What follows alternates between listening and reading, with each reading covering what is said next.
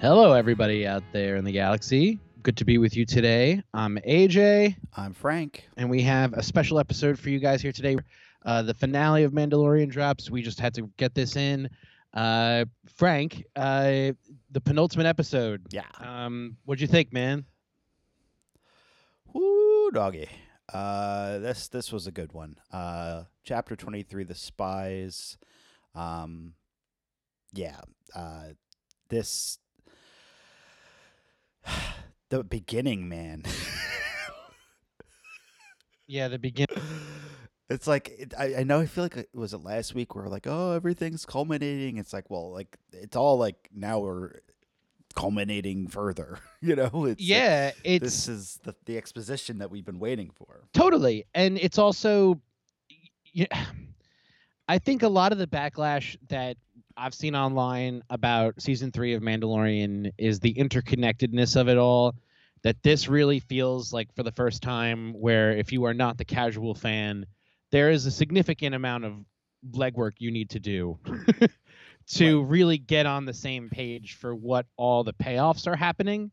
Mm-hmm. And it's a blessing and a curse, because if you go a little bit deeper and you know about the Shadow Council and what this is insinuating and a couple of the people in the room, they're really building to things that I think OG fans and book fans are going to be freaking out over, really.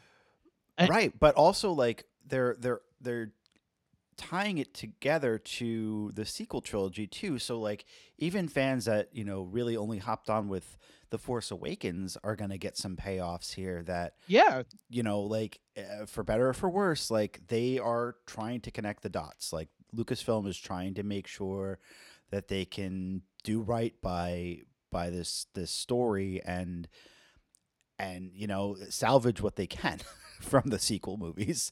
But they're also, yeah, like you said, teeing up stuff for the Mandalorian movie that's going to happen, that with Ahsoka and the other spin-off shows and the return of Thrawn, like that, from like, yeah, the heir to the Empire stuff is huge here. and to me, like, I guess my thinking of it and kind of thinking about it in terms of where we're coming at it is that, like, I think the Iron Man 2-ness of this year of Mando is very showing. Like, it's very hard to have him be the focal point and the center of the show when there are like two really significant side characters that have, I would say, maybe more or less A plots, Yeah. in this show than Din Djarin. So he's gonna get lost. Iron Man is gonna get lost in the shuffle. There's other things happening around him that make it interesting and fun to watch. But I do think that there's a B or C plot of Din Djarin dealing with some kind of something, in the way that you're dealing with Tony Stark and Iron Man 2, dealing with kind of his hinting at the alcoholism, hinting at the partying, hinting at the kind of the naivete he has in that movie. Yeah. I think that would have gone a long way here. Having said all of that, this opening scene, like, me and you have been so ready for exactly what they talked about here, Yeah. that it first of all, it made me believe in how badass Moff Gideon is. Right. Well, I mean, we've seen how badass he's been all along, but like now, like in the greater context, right? Like we'd never really seen him interacting with other Imperials. He's always been sort of like the head honcho of his own little thing, and like being a badass on Navarro, or a badass on Tatooine, or wherever he's been a threat for the Mandalorian before. Sure. But now it's like, look, like you guys, you the Shadow Council, who all have your own like Imperial remnants that you're leading, and their own things going on.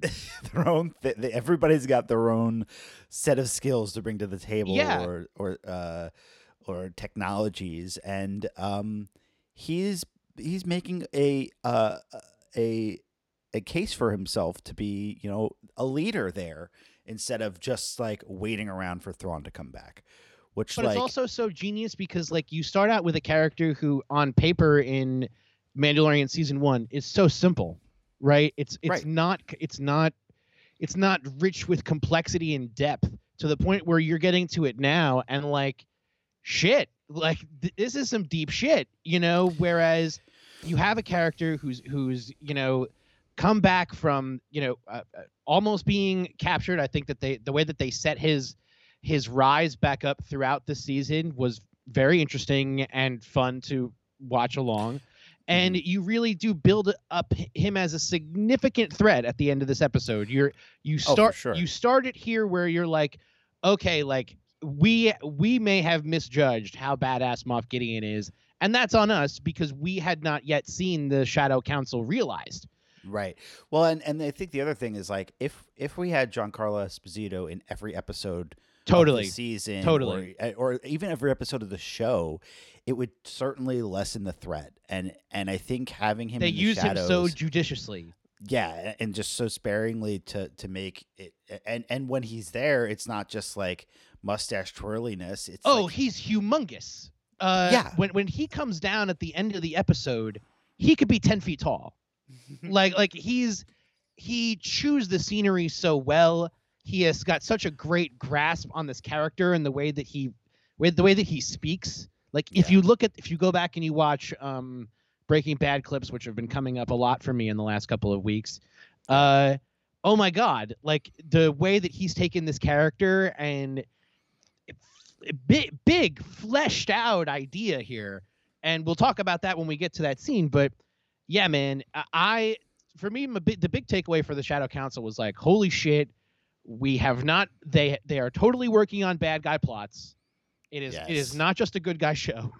Yep. And even if it's just the sprinklings, which we know it's not, but like the dialogue is great. The dialogue is great. We're talking about, so they have Hux, right? Brendel Hux, the Hux father, right? Who's played by another Gleason. Yeah, it's his brother. His brother, which is brilliant because they have the same vocal cadence and everything. It's great.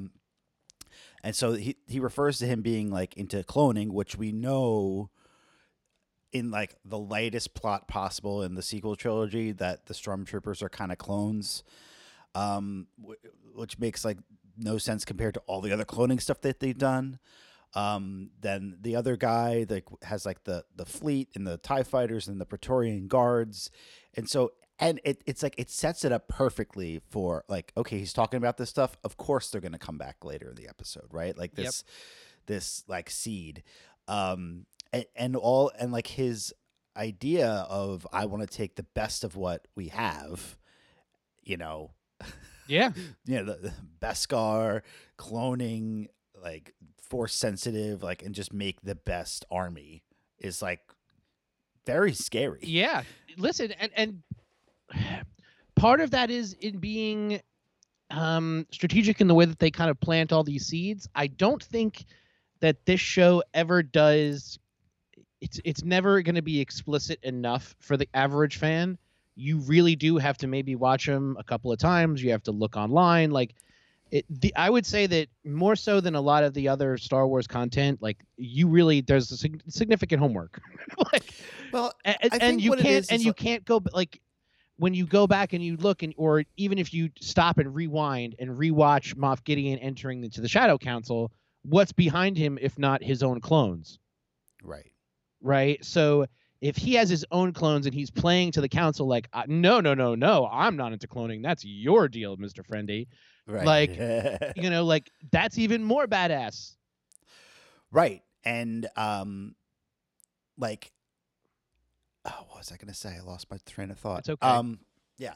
Anyway, we get the confirmation that Elia Kane is working for him. Like we suspected as much, but so she like goes directly to him, and like another shot at Coruscant, which is like, this is like the world building that we want. We wanted like them to go to different places. I got to imagine that when he takes this call in the beginning, he's on Mandalore, right? Like that's his base of for sure. operations. He's definitely got to be based on Mandalore. That makes the most sense. Right. So yeah, it's all very intriguing. So we land. Once you get through the cold open, you know, we're back and we're going now to leave for Mandalore, to begin the process of this. Uh, you know, the title of this episode is called Spies. Mm-hmm. And obviously we have one very clearly, shown spy in Elia Kane. I think the main talk on the internet right now, which we're going to be right in the middle of, is who are the other spies? If where there are going to be multiple spies. We land on Mandalore and we have our drop team, which is very reminiscent of Return of the Jedi or whatever. And we're on the planet and we're walking around. We come across these dudes on like a sail speeder. Well, before we get there, we had to go to Navarro and to get. Oh yeah, well this is like. I mean, it's adorable Yes. and hilarious. Yeah, and it's very much geared at our lives. Yeah, it was. We were cackling on the couch. So, IG-11 rebuilt as IG-12, which is now a pilotable exoskeleton for Grogu. I don't know. Could anyone have seen this coming? Like, I mean, I guess like with the little droid tech guys, they're like, I don't know, just like. No, I didn't see it coming. I think an easy way for it to have been foretold to us was to have seen the toy of this first. Ooh. This seems to be, and I know that I'm like I'm staring at my collection right now, but like this seems to me to be part fan service, but also part marketing. Yeah. Like this is a great toy. There will be toys of this, I am sure. I will own probably one or two of them. But these are the kind of moves that make Star Wars a great thing for kids. Part of the magic of the way that Star Wars was integrated into our lives was through the toys. Absolutely. And I don't take that away from it, but it also can be very apparent, when it is, this is, I see, I see here. Yeah. Well, it's just funny though, because like, I feel like when they name droids like R2D2 and R4 and stuff, I feel like when they come off the factory line, it's like you're IG-11, you're IG-12. So there's probably an IG-12 out there that's like, what the fuck? Totally. Like who do they go to some registry in the galaxy of droid names? I don't know. I call them like IG-11G or something. Like I bet you. Well, I bet you that's why they have the chain codes. That's the whole thing. All right. Yes. You love the scene in the deliciously adorable. Yes. And they have Taika's, voice saved, so he doesn't have to do the actual acting. Yes. No. Yes, He's a sample. Yes. Yeah. So good. But yeah. So we get to Mandalore with a fleet. And to me, this was like so Battlestar Galactica, like seeing Katie Sackhoff flying down into the storms of Mandalore with the fleet above and everything. I'm like, oh my God. So we meet up with this other clan, sect, whatever, that are loyal to her. We have another Breaking Bad cameo guy. But yeah, so I was worried once like they had to send people back up. I'm like, are they going to be ambushed already? They're going to get up to space and the fleet is like destroyed. Thankfully that didn't happen, but they are not safe. Listen, our space Jews are in a lot of peril. It's very hard to be the space Jews, and you can see that. And I think that they're doing a good job of, it's so interesting to me to think about the place of the Mandalorian, seemingly the place of the Mandalorians in the shows, and then like in the day trade of the galaxy or whatever. It's interesting to me that they don't show up later on in the other movies, so that makes me very fearful for our Mandalorians. And I don't know, man. Like I get afraid and now sentimental when we put all the Mandalorians in one place. I don't really love that. Right. Right. It's like we've been so worried about like, oh, we got to get everybody back together, but then literally that's exactly what happens in this episode. Like Moff Gideon takes that as an opportunity, and it's like you're all in one spot. I'm gonna kill you now. It's like fuck. Fuck. Fuck. And I don't know. To me, the guys in the speeder seemed very suspicious to me. If they've been on the planet for so long, how would they not know about this huge Imperial base that's right next to the big forge that they love? That to me seemed kind of suspicious. Interesting. The other theory that I have been seeing, Yeah, is that the armorer could potentially be a spy. well, they laid some major groundwork for that in this episode. Twisties. So can you explain Death Watch in 2 sentences? Yeah. So in the height of Mandalore, Death Watch was its own clan that lived on the moon Concordia above Mandalore and were loyal to the old ways. Death Watch was led by Pre Vizsla. Maul killed him and had the rightful ownership of the Darksaber. Death Watch disbanded and became the Children of the Watch when the Purge happened. We get Din Djarin coming in as a foundling. Correct. Okay.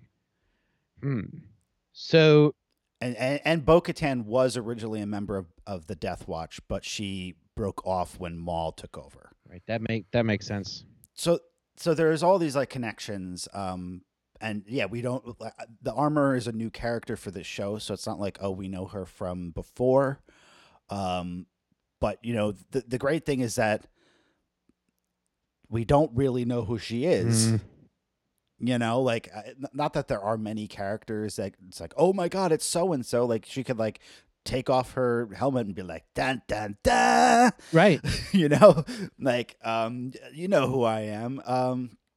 Or you know, just be somebody that's like, you know, been loyal to the Empire, because in the Rebels era, there were people that were Mandalorians that were loyal to the Empire that came down from that Death Watch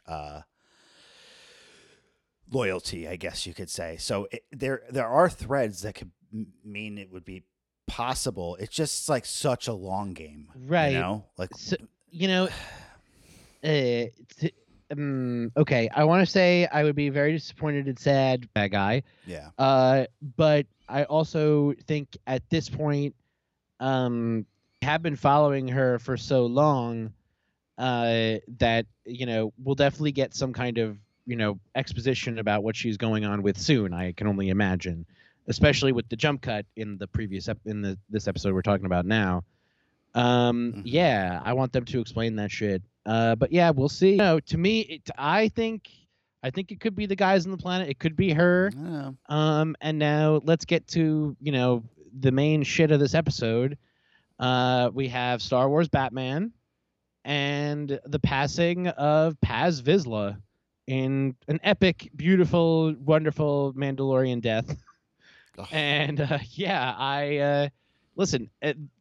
Like I said earlier, Giancarlo Esposito as Moff Gideon could have been 10 feet tall in that scene when he comes down and has Mando trapped. He's humongous, larger than life. His plan is huge, but it also, I think, raises a lot of interesting questions. Is Moff Gideon at one point a Mandalorian? Is he only appropriating the Mandalorian stuff for his own benefit? And I guess last but not least, who are these troopers? Right. Who's in there in the armor? Like, are they former other Moff Gideons? Are they clones of himself, or are they like former Mandalorians, like we were saying before, that have always stayed loyal to the Empire? Right. That he, you know, he pulled them in, or are they just stormtroopers that he's like, yeah, you're good, put on this armor? Like, I don't know. Like, it is very gray. Yeah, I mean, so like, it's so interesting. Like I do feel like they finally like spun it so it's like, okay, yeah, everyone's been wondering who's the Mandalorian. It's still Din. Like he's the one that gets captured. That's important here.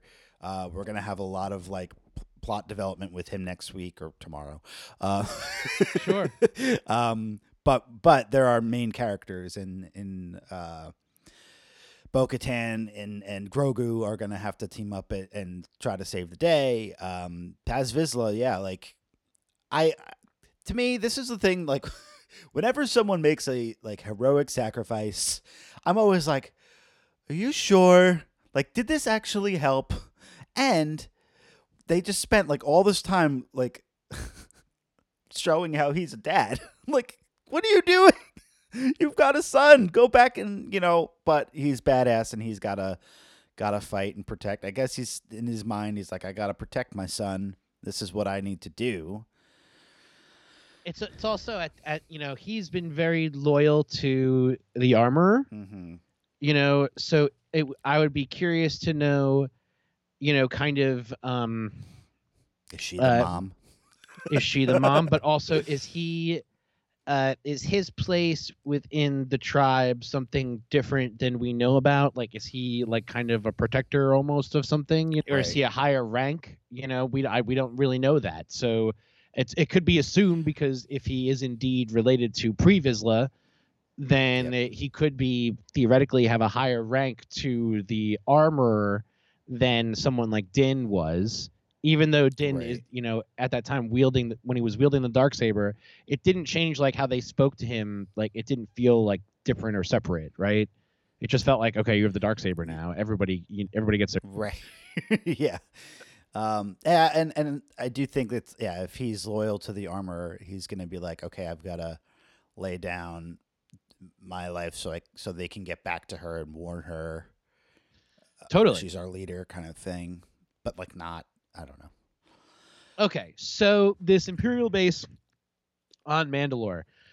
Yeah, man. I mean, it felt like a trap, right? Like this is. It's 100% a trap. There's different kinds of betrayal. There's very obvious mustache twirly betrayal. There's also, your misdeeds and your actions and your mistakes can be betrayal. And right. I'm curious to see how it all plans out. I've heard a lot of stuff on the internet that this is going to be, one, it's going to be like 45 minutes, and that two, it's going to be quite divisive, Filoni has said. It wouldn't surprise me if this was an even bigger cliffhanger than like a death or a like something like that that they would pick up on at the beginning of Ahsoka. I do think that there will be a harder drive to get people to tune into Ahsoka who were just Mandalorian people. Right. So I could see them definitely setting up some kind of big tie-in to make it a big pop it comes, or a post-credit scene. Yeah, that exactly. Ties in. Like something. I think we're gonna get a Thrawn shot, but I don't know if we're gonna get him in the episode. I could definitely see it as a post-credit, but. What do you think about that? Do you think that this is going to be a fulfilling end to a season? I'm going to say no. Yeah, no. I mean, listen, season 2 had the most fulfilling end that could have been the end of the show, and we could have just like went off into the sunset. Like they decided, okay, we're expanding. This show is our, like you said, our Iron Man. We got to go off and do our Captain Americas and our Thors and everything before we get back to the Avengers. Exactly.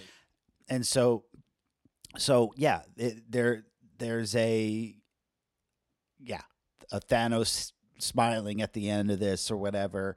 They have to. I think Ahsoka is a big character that people want to see more of, and especially, I mean, like if you think about it, she's been on both shows, so like I'll give you this. I think that the Star Wars community is at a fever pitch for Ahsoka. I think the latest trailer is showing fans everything that they expected to see. Everything. Yep. Everything you wanted. It's going to continue on the story of Rebels.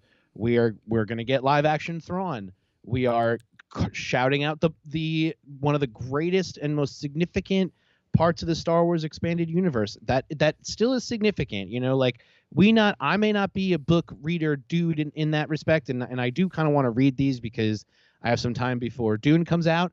But dude, like the idea that they're connecting those three ideas, like the books, your shows, the animated shows, and the the original trilogy stuff. It's very cool, and they're in doing that. They are getting so many different kinds of Star Wars fans. But I don't think that the general public, in the way that they know about Baby Yoda and the Mandalorian, knows about Ahsoka just yet. Right. Well, I could see the marketing approach for Ahsoka being very similar to what they did for Andor, which is to really focus it on cast their talent and locations. And to me, like it seems like that's going to be the flagship show they all wanted it to be. They had to start with Mandalorian, but this is this is very much a Captain America. This is a totally new superhero that is totally different, has a different tone, different satellite characters, and I do think that they're going to want to run with. Like when you say like the general Star Wars fan, yes, there are lots of people that didn't watch. I mean, maybe they saw the original movies, but they're not like diehards, and they were like, "Yeah, we'll watch The Mandalorian. Why not?" Right, and are still here. Have been watching 3 seasons. Maybe they didn't watch Book of Boba Fett, but they have met Ahsoka, and so if they are at least even mildly intrigued by that character, they're going to be on. Maybe they did watch Boba Fett. Maybe they did watch Andor. Like, so there's lots of different fans out there that I think you're right. My worry though is that will that payoff be early enough? Because by the looks of the trailer, like you said, we are definitely getting lots of Rebels. We're definitely getting lots of Heir to the Empire, but it doesn't feel very Mandalorian. And so no. So there would have to be a very specific reveal or tie-in in this show that will need to like lead into that, or it's actually the inverse, and we get to Ahsoka, and at the end of Ahsoka, there's a payoff. I think we also know that we need other people, and I think that we've definitely seen that Lucasfilm has made the decision we're not going to be recasting OT characters. We're just not. We're going to digitally. I think that there's kind of waiting. I definitely don't think that Indiana Jones happening at this time is on accident. Like. Yeah. What's really hard though is like, I think, there is certain potential for a Han Solo return. I just don't know if it's like at this point in the timeline. Like to me, the one that we need is Leia, and Leia is MIA right now. I think she probably was going to show up in this episode. Ooh. I think she'll show up tomorrow. Because she plays a fucking large role. Yeah, she's kind of the new de facto leader. So like, right, and in all of the episodes so far of this season, where it's like, yeah, the New Republic kind of sucks. It's kind of like, well, what did you do, Leia? What happened? Like, why? What happened? Right. Yeah, and so, and then we see, what she becomes in the Force Awakens as the leader of this resistance. But like, what happened in between? And I don't know. I don't know how they're going to handle that, because at least with Mark Hamill and Harrison Ford, they're still around and they can be a part of it in some way to do the facial capture stuff. But increasingly bigger speaking parts in each sequel trilogy, because they knew that they had to keep her on retainer so that and she did the shot for shot. It's episode 9. The Leia and Luke training sequence is her daughter. I think, and that looked pretty good. It looked pretty good, man. And that was 4 years ago. And that was before they did Mark Hamill. Yeah. So they made that decision. They told us that. All they need is, if they can do it with Mark Hamill on set, they can do it with whatever archive footage they have of Carrie Fisher plus Billy Lord, whatever. All we need is a scene of her talking. She doesn't need to do also, much. use the technology to your advantage. Their screens are for shit. Put her on a fucking screen. Yeah. You know, like that to me. She could be a hologram. She could be Help totally us, Obi-Wan be a hologram. Kenobi. You're our only hope. Totally be a hologram. Use the medium to your benefit in that we're only going to give you credit for making it seem less awkward and weird, but you as the company have established that our main characters still play a major role. Right. So if you're going to do that, then we as the fans are holding you accountable to, first of all, honoring them, but using them judiciously. Definitely think she's going to be like on a screen with the Mon Calamari, calling in. Or it's like she's there and she's got like baby Ben Solo and she's like, I'm sorry, I've got a baby. I got other stuff going on. Like I've got other stuff going on. Like, when does that happen and when does that pull her away? Or even just like, like the Skywalkers having, life day dinner, just we'll be outside. We can see them. They're busy. We're not going to bug them. Yeah. Okay. Okay. What do you, listen, we've been fans of this show the whole time. I only think it's getting better. I only think it's getting richer. I hear your guys' information out there that it's losing its value. Like that Esquire article. Did you read that one? Like, that was a major one. This guy went on for 2 pages. Yeah. What's the TLDR? That it's too interconnected. That it's people. That it's lost its ability to be the simplest version of Star Wars that people needed in a TV show. But dude, we don't need that though. But because that's the opposite. Like when in season 1, and we were like, it has no plot. We were complaining about it. You can't. Right. You can't have it both ways. Right. You can't have it both ways. You can't tell them that this show is a video game and then be upset when they like tie in universally loved IP. Universally loved. Everybody is cool with Heir to the Empire. Everybody is okay with Filoni correcting the faults in our stars. I don't know. You can't. You're right. You can't have it both ways. And that's why we don't have it both ways. We say we're into it and just do it right. And I think, that they're going to do it. Also, oh shit. I'm going to silence that one. But yeah, listen guys, we kind of have to go. Yeah. Cause time's of the essence here. Frank, any final thoughts? No, I'm very excited. I can't wait for tomorrow. Might watch it early. We're going to try to record early so we can get our hot takes. Yeah. If you are watching along with us, we are the Long Lost Heroes podcast.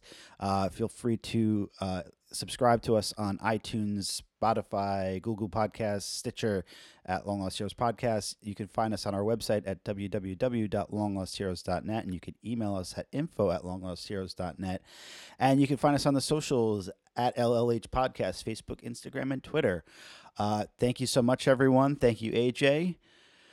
Thank you, Frank. Yeah, and we will catch you later this week. This is the way. This is the way.